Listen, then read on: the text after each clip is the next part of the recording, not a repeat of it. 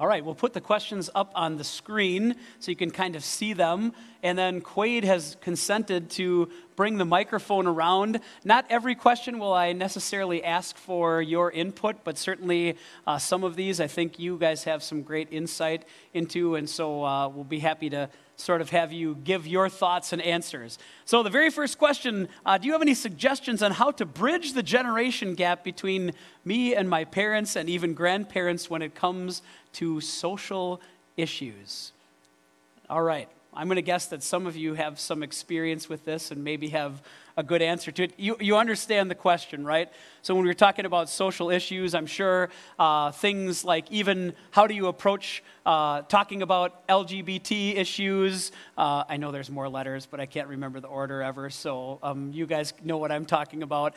And maybe you just have trouble talking to your parents or even grandparents about how should we think about this? How should we feel about this? And so what thoughts? Anybody have any thoughts to offer to that? I mean, I certainly have an answer that I'm ready to give, but I'm happy to hear what you guys have to say too. Too tough? Go ahead. Gabe, up here in front. So I know something about obstinate grandparents, and I just say that you can't always have a dialogue with somebody, but you can always put your views out there and sort of get them to be exposed to something different than just what they're comfortable with. Okay, I think that's probably a good start. I will just tell you, is there anybody else want to make a comment? You can think about it a little bit.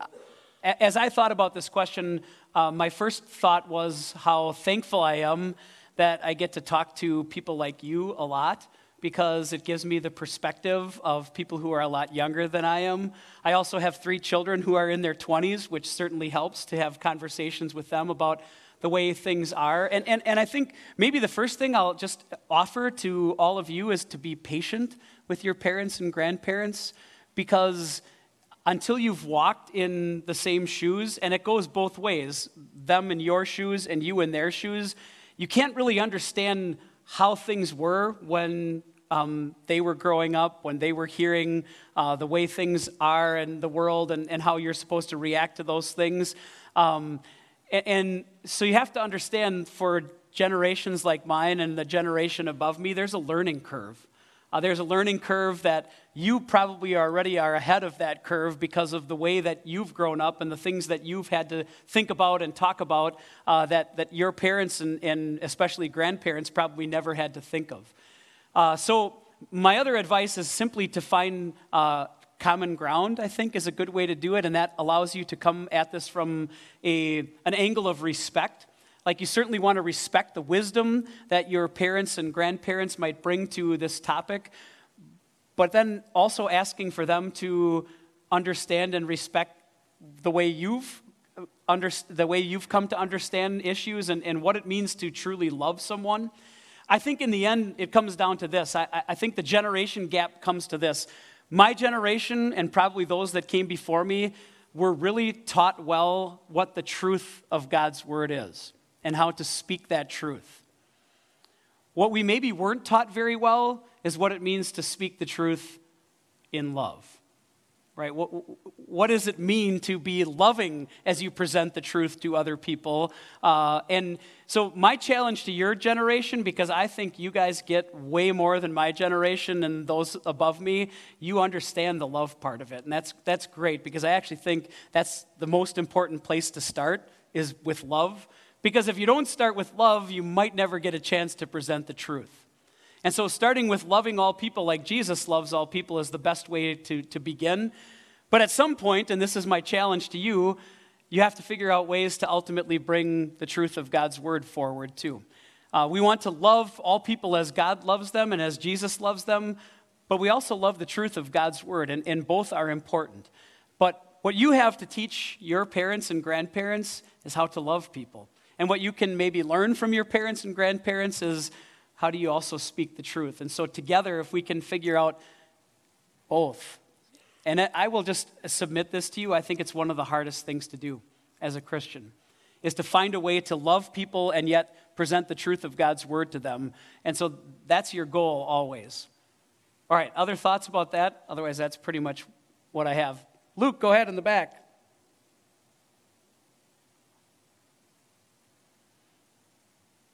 Pastor, I was wondering if you could elaborate a little more on the ways that older generations aren't so good at the love part. What do you mean by that? Yeah, I think that the goal often is, and I can't speak for everybody, but I know the schooling that I had, both growing up, going to Lutheran grade schools, going to Lutheran high school, the emphasis was definitely placed on what's the truth of God's word. And it became, I suppose, ultimately more about being right about what God teaches in his word than being understanding that not everyone has full understanding what the truth of God's word is. And so being right oftentimes, I think it ultimately pushes, at least to an extent, love away from the equation because you're concerned about being right and other people living the correct way and living according to God's word, and love can sort of be left behind. And I think that was pretty common in my experience and in other people that I've talked to as well. Does that help? Thank you for that clarification. Donovan.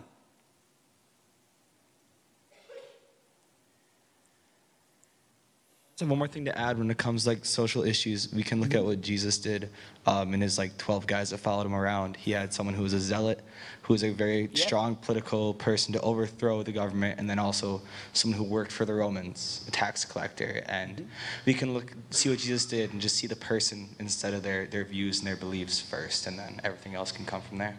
Yeah, and as many people have said, as much as I'd love to think that if Jesus came back to earth to be here, to live here like he came the first time, and he hung out with the same people that he hung out with the first time he was here, would I be one of those people? And I don't think it's wrong for me to say probably not. I think Jesus was interested far more in people who needed the truth of his word. Not that I don't need that, I obviously certainly do. But he didn't go to the people who were in the church, right? That he already knew and had. He went to people that needed to hear the message of salvation, and I think there's something to learn from that too. Good, thank you. All right, number 2. Ooh, there it is. Does saying swear words casually without thinking it is a bad thing negatively affect our faith in Jesus? All right. Yeah, language is kind of a big deal, I suppose. And I would guess, unless you're way different than me, the people that you surround yourself with, the things you watch, the things you listen to, are certainly going to have an effect on the way that you speak, right? And so if you surround yourself with people or music or movies that might give you the wrong idea about what's normal speech, that might probably creep into your life. I think it's easy when you hear everybody talking in a certain way. And maybe we should, I suppose, identify, I know the word swear is used, and that's fine. That's kind of how we think of it. What God actually says in his word is that cursing, which is calling down curses in God's name, ultimately, misusing the name of the Lord your God, which is the second commandment. Swearing is more the idea of calling God as a witness to something that you are promising. But I think I understand the question to mean, well, where does foul language fit into the whole picture, right? What people would call off-color language or something that might be acceptable in some circles and not in others. And the best passage I could find ultimately comes from Matthew chapter 5. It's Jesus' Sermon on the Mount, where Jesus simply says this: let your yes be yes and your no, no. Anything else comes from the evil one. And I think there's a warning there to be careful in how you speak. I'm not going to tell you that this word is wrong or that word is wrong. We know what is, and that's using God's name in a way that is not according to his word and his will. The rest of language, when you think about it, I think you have to consider the impression that you're giving to other people about who you are and who you represent. And that's what I think Jesus is speaking about in Matthew chapter 5 when he says, just let your yes be yes and your no, no. We don't have to spice up our speech or flower it up with words that make our comments seem more forceful, and I think it often it might be a challenge, I think, to our faith when those words creep into our hearts and minds and then come off our lips as well. All right, that one was pretty quick, but I'll take any thoughts if somebody has them. Art, please, in the back.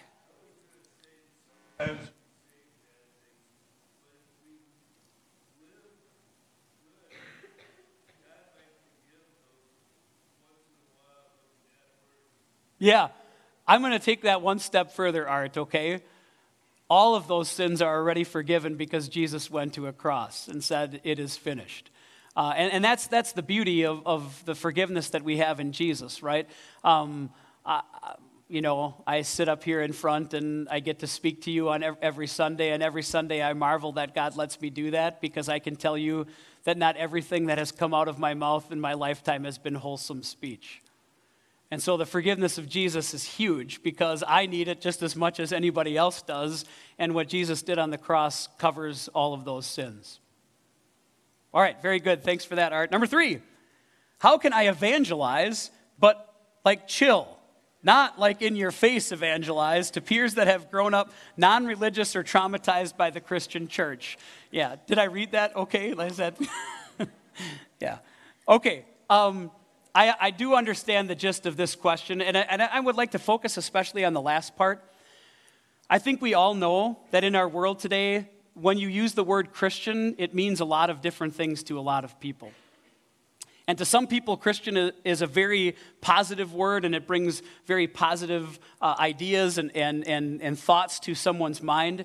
But I think you also know there's a pretty good segment of people in our world that when they hear the word Christian, they think not so good things, and it brings up bad memories for them or traumatizing experiences. And so I think the idea behind the question is really good. And I'll just tell you this, our staff has been walking through a book called Speaking of Jesus, and the gist of the book and the beauty of the book is simply to make everything that you do about Jesus and not about what denomination you are or what Christianity is and all kinds of doctrine, but can we start with Jesus? Can you just start with saying to people, I don't know the answers to all of your questions, but here's what I do know. I know the love of Jesus. I know how much Jesus loves us because I know what he did, that he went to a cross, and that's where he paid for the sins of the whole world. And I think that's the way to not make it like in-your-face evangelism. Who doesn't want to hear that they're loved? And I think if you just start with that, boy, can I tell you what I know? I know I'm loved. I know I'm loved because the Bible tells me that's how Jesus demonstrated his love, is by giving up himself. And I think that tends to take a lot of the sting out of all kinds of other preconceived notions that people might have about Christians or Christianity, if you just look for your opening to talk about Jesus. And what I'm really hoping and praying for is that this weekend, I know some of you are signed up for our Everyone Outreach, is that's something that will come through really, really quickly in that workshop, and just learning how to represent Jesus in a way that's positive and doesn't bring those bad memories back. I don't know, 1 Peter 3, verse 15 is one of my favorite verses when it comes to this. Peter says, "In your heart, set apart Christ as Lord. Always be prepared to give an answer to everyone who asks you for the reason for the hope that you have." And then, you ready for these words? Kind of goes back to a previous question. But do this with gentleness and respect. Our goal in speaking to people is not to get them to know what we know, to make them like us, but simply to present Jesus to them and let Christ take care of the rest. All right, thoughts about number 3? All right. Oh, Delaney, right here. Go ahead. I think a really easy way to not be in your face is when someone says, "What do you have going on the rest of your day?" Yeah. If it's a Wednesday and you're coming here, be honest about it, and don't say like, "Oh, I have a meeting," or "I'm meeting up with some friend." Like, yeah. "Oh, I'm going to church," or like, there's ways that you can incorporate what you are truly doing and how you live your life into everyday conversation without being like, shouting down the street, Jesus loves you, which is a great thing to do. Yeah. But that's like the chill versus in your face, I guess. But Yeah, no, but Yeah. I mean, you have to start somewhere, right? And so just the idea that this is who you are. I was just talking with somebody today who works on campus and was just mentioning that he has not done much to hide who he is as a Christian. He has not also pushed his ideas on anybody else, but they know who he is. And he's looking for those opportunities to be able to say something. So he will say to people all the time, if they present a problem in their lives, he'll just say something like, can I pray for you about that? Is it okay if I pray to you or pray for you about that? And just those disarming things like, will somebody really get upset if you say, I'm going to pray for you? I don't know. But I think, yeah, what you're saying, Delaney, is really good. Just find those subtle ways to say, these are important things.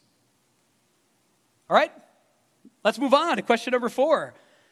I'm just going to go out on a limb and say if there's one question that I've heard more often than any other question, this is probably right up there.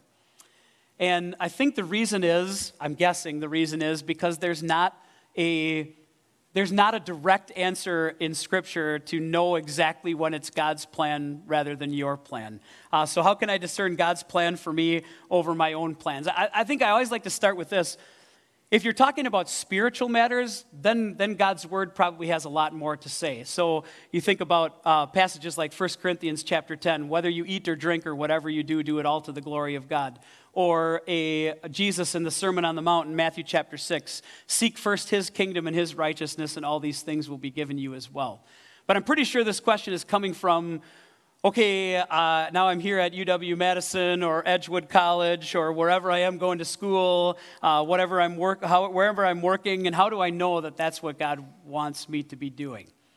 And I'm going to guess that some of you have experienced this. You came into college thinking, this is what I'm going to do with the rest of my life. This is going to be my major, only to find out maybe a couple semesters in or maybe even the first semester in that there were some really hard classes and you didn't really like that topic or subject as much as you thought, and you end up switching your major. And so then the panic is, did I misunderstand God's will for my life that I went this way and God redirected me to another path? And my answer to that is every single one of those experiences that you have, God uses as a learning experience. And so as God's people, if we think God has plans, right, for us. I love this passage from Proverbs 19. Many are the plans in a person's heart, but it's the Lord's purpose that prevails. And so make your plans. Do it prayerfully. Do it using the brain that God has given you. Do it using the heart that God has given you too. And then understand that there might be times that you make a decision in your life that God will redirect. And it doesn't mean that you made a wrong decision, but that God is going to use all the experiences that you had to get you where ultimately He knows He has the best things in store for you. And ultimately, as I ask this question, I would be remiss if I didn't come back to this. Anytime you're talking about God's plans versus your plans, I think the cross is the best place to start, because there's where you see how much God loves you. There's where you see beyond a shadow of a doubt that whatever plans God has for you are always rooted in the fact that He sent His Son to take your place, that He sent Jesus to die for you. So you can trust God leading your life because He didn't spare His own Son, but gave Him up for us all. So how will He not also, along with Him, graciously give us all things? I can't tell you that, you can look into a chapter and verse of the Bible and say, here's the decision that I made, God. Now, how am I sure this is your plan, God, and not mine? I think there's a trial and error thing that sometimes happens in life, and I shouldn't even call it error. There's a trial period, and God might redirect your life. So can I just ask, out of curiosity, how many people here have changed their major at least one time? Okay, quite a few. 2, any people that have changed their major twice? Okay, we have a few of those too. I won't ask if there's any more. But I think that's pretty good proof that maybe when you start college, you're thinking one way, and then God says, not so fast. I think I have a better plan for you. And I think you probably would all admit that there was at least some learning that came out of the first choice that you made, even if it was just learning that wasn't the right career path for you, that it was time to go another direction. All right, thoughts about that? Oh, all over there, Seth, and over on the my left-hand side, you're right, Quaid.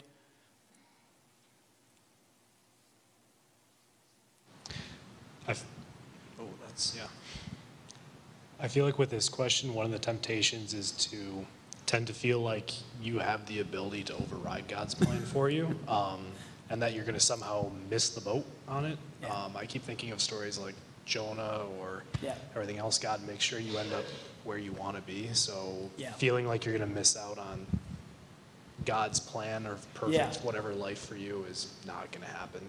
He'll get you there eventually. And Right, I that's remember that whenever I'm feeling like, is this really the best thing? Should I Yeah. have done something different?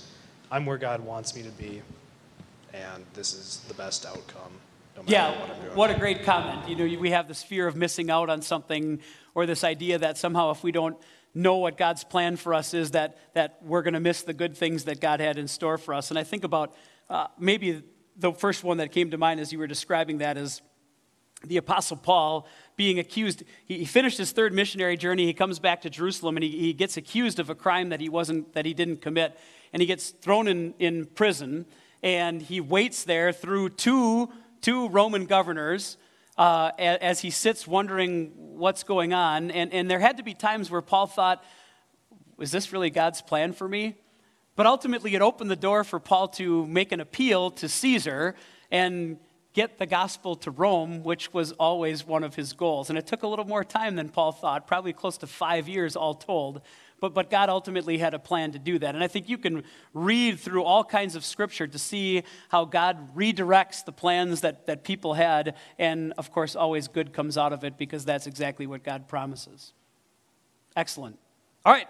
Let's go on to question number 5. This is kind of a double question. They were 2 different questions asked by 2 different people, but great questions nonetheless. Number 5 is someone recently finding my faith. How should I go about baptism? This is one of my favorite questions simply because anybody who wants to be baptized, that's a pretty awesome thing. So I'm going to try to follow up with the person who submitted this question because I would love to talk to them more about what the idea behind baptism is, why they would like to be baptized, have them talk to their family and friends, and also just say, this is something that I really desire, and just really pursue something that God says brings tremendous blessings into our lives. I think about Titus chapter 3, that it is the washing of regeneration and renewal by the Holy Spirit. So if you are not baptized and you're thinking about it, I would love to talk to you about it. So come to me, talk to another pastor, talk to somebody who can just encourage you in that way. All right, the second one, why do we baptize infants? This is a little bit more, I'll say a little more difficult to answer because if you look through Scripture, you will not find something that specifically says in Scripture we should baptize infants, and you won't find anything specifically in Scripture that says you should not baptize infants. And so the thought process in Lutheran circles of why we baptize infants comes down to really ultimately 3 factors. Number 1 is that children are born sinful.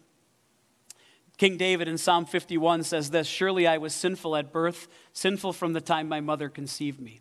And so whether you think a newborn baby is cute or not, what I can tell you from the experience of, well, all 3 of my children, sorry, Annika, but all 3 of my children didn't need to be taught how to be sinful.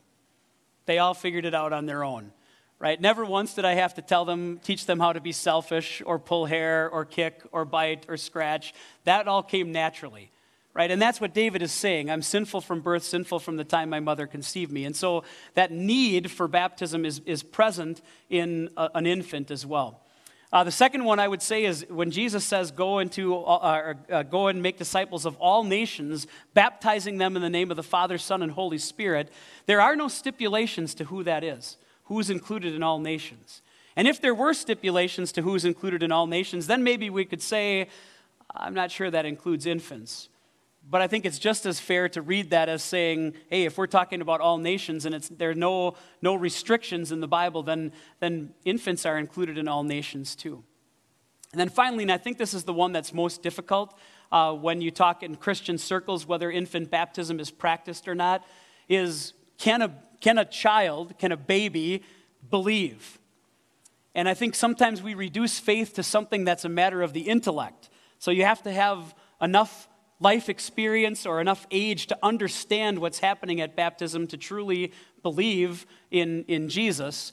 And Scripture never says that faith is a matter of the intellect. It's a matter of the soul. It's a matter of the heart. It's what God plants in us, and he can do that through the waters of baptism as easily in a child as he can in someone who is an adult and can understand more. And so I can get into a lot more detail if you want to talk about that, but those are the three reasons that Lutherans have chosen to baptize babies. They're included in all nations, they're sinful, and they too can believe.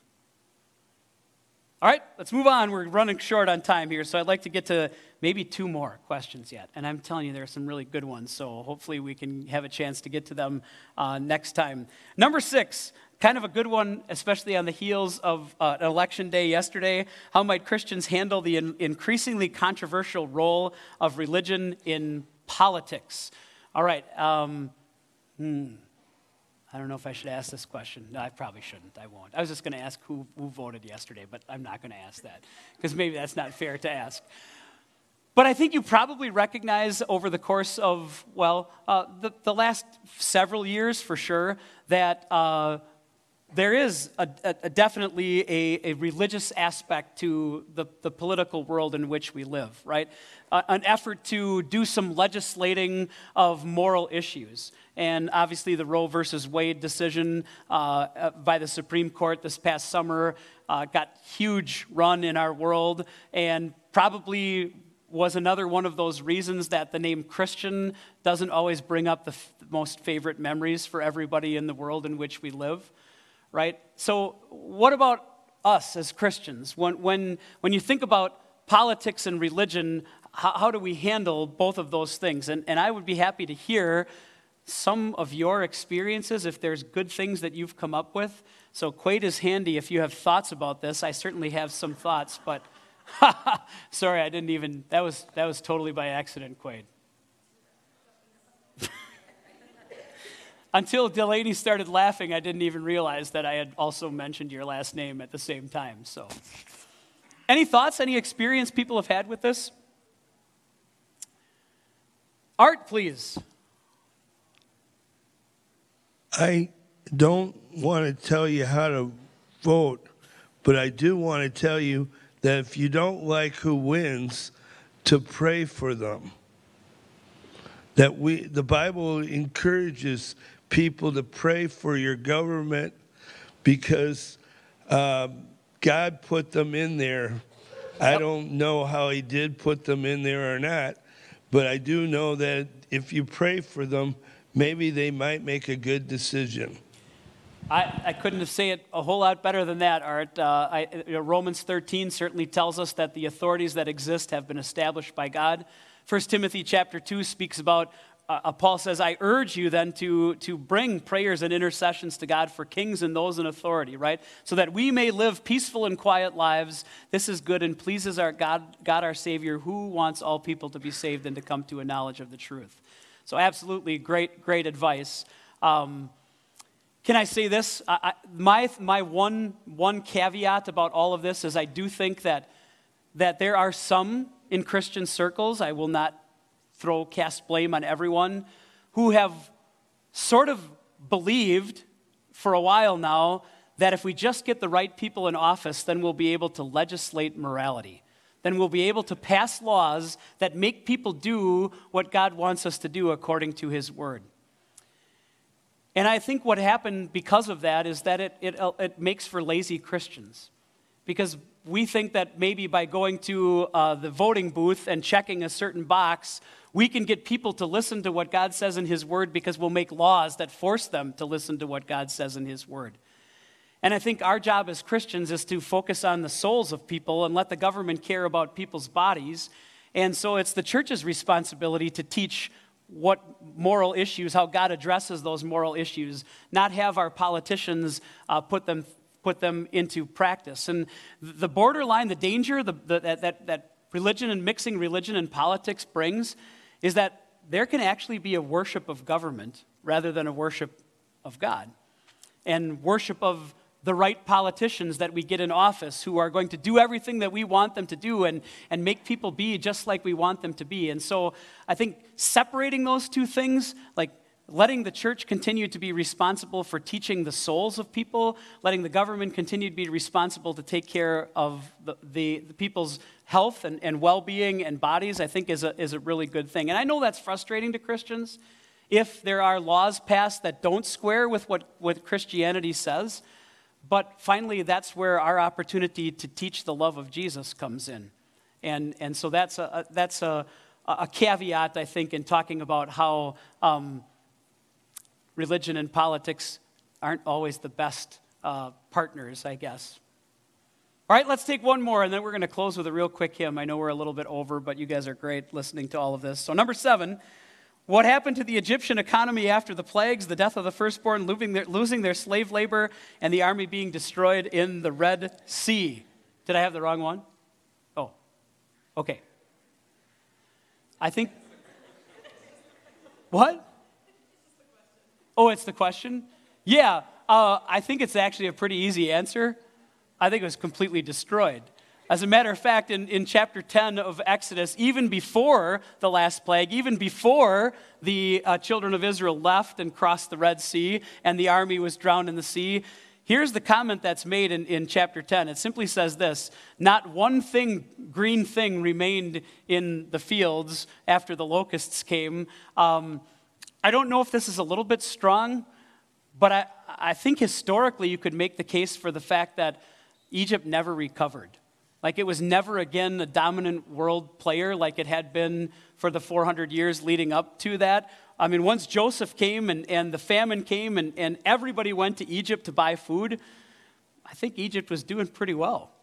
And then after the 10 plagues, I'm not sure you could ever make the case for the fact that they recovered from the damage that did. So a good question, and maybe a little thoughts there that other people might have. Okay, man, I was planning to get through 10 and we only got through 7, but that's okay. Can you flip ahead to number 9? Because this one I can answer in 2 seconds. You know what I put on my paper? 7 question marks. Because I don't know.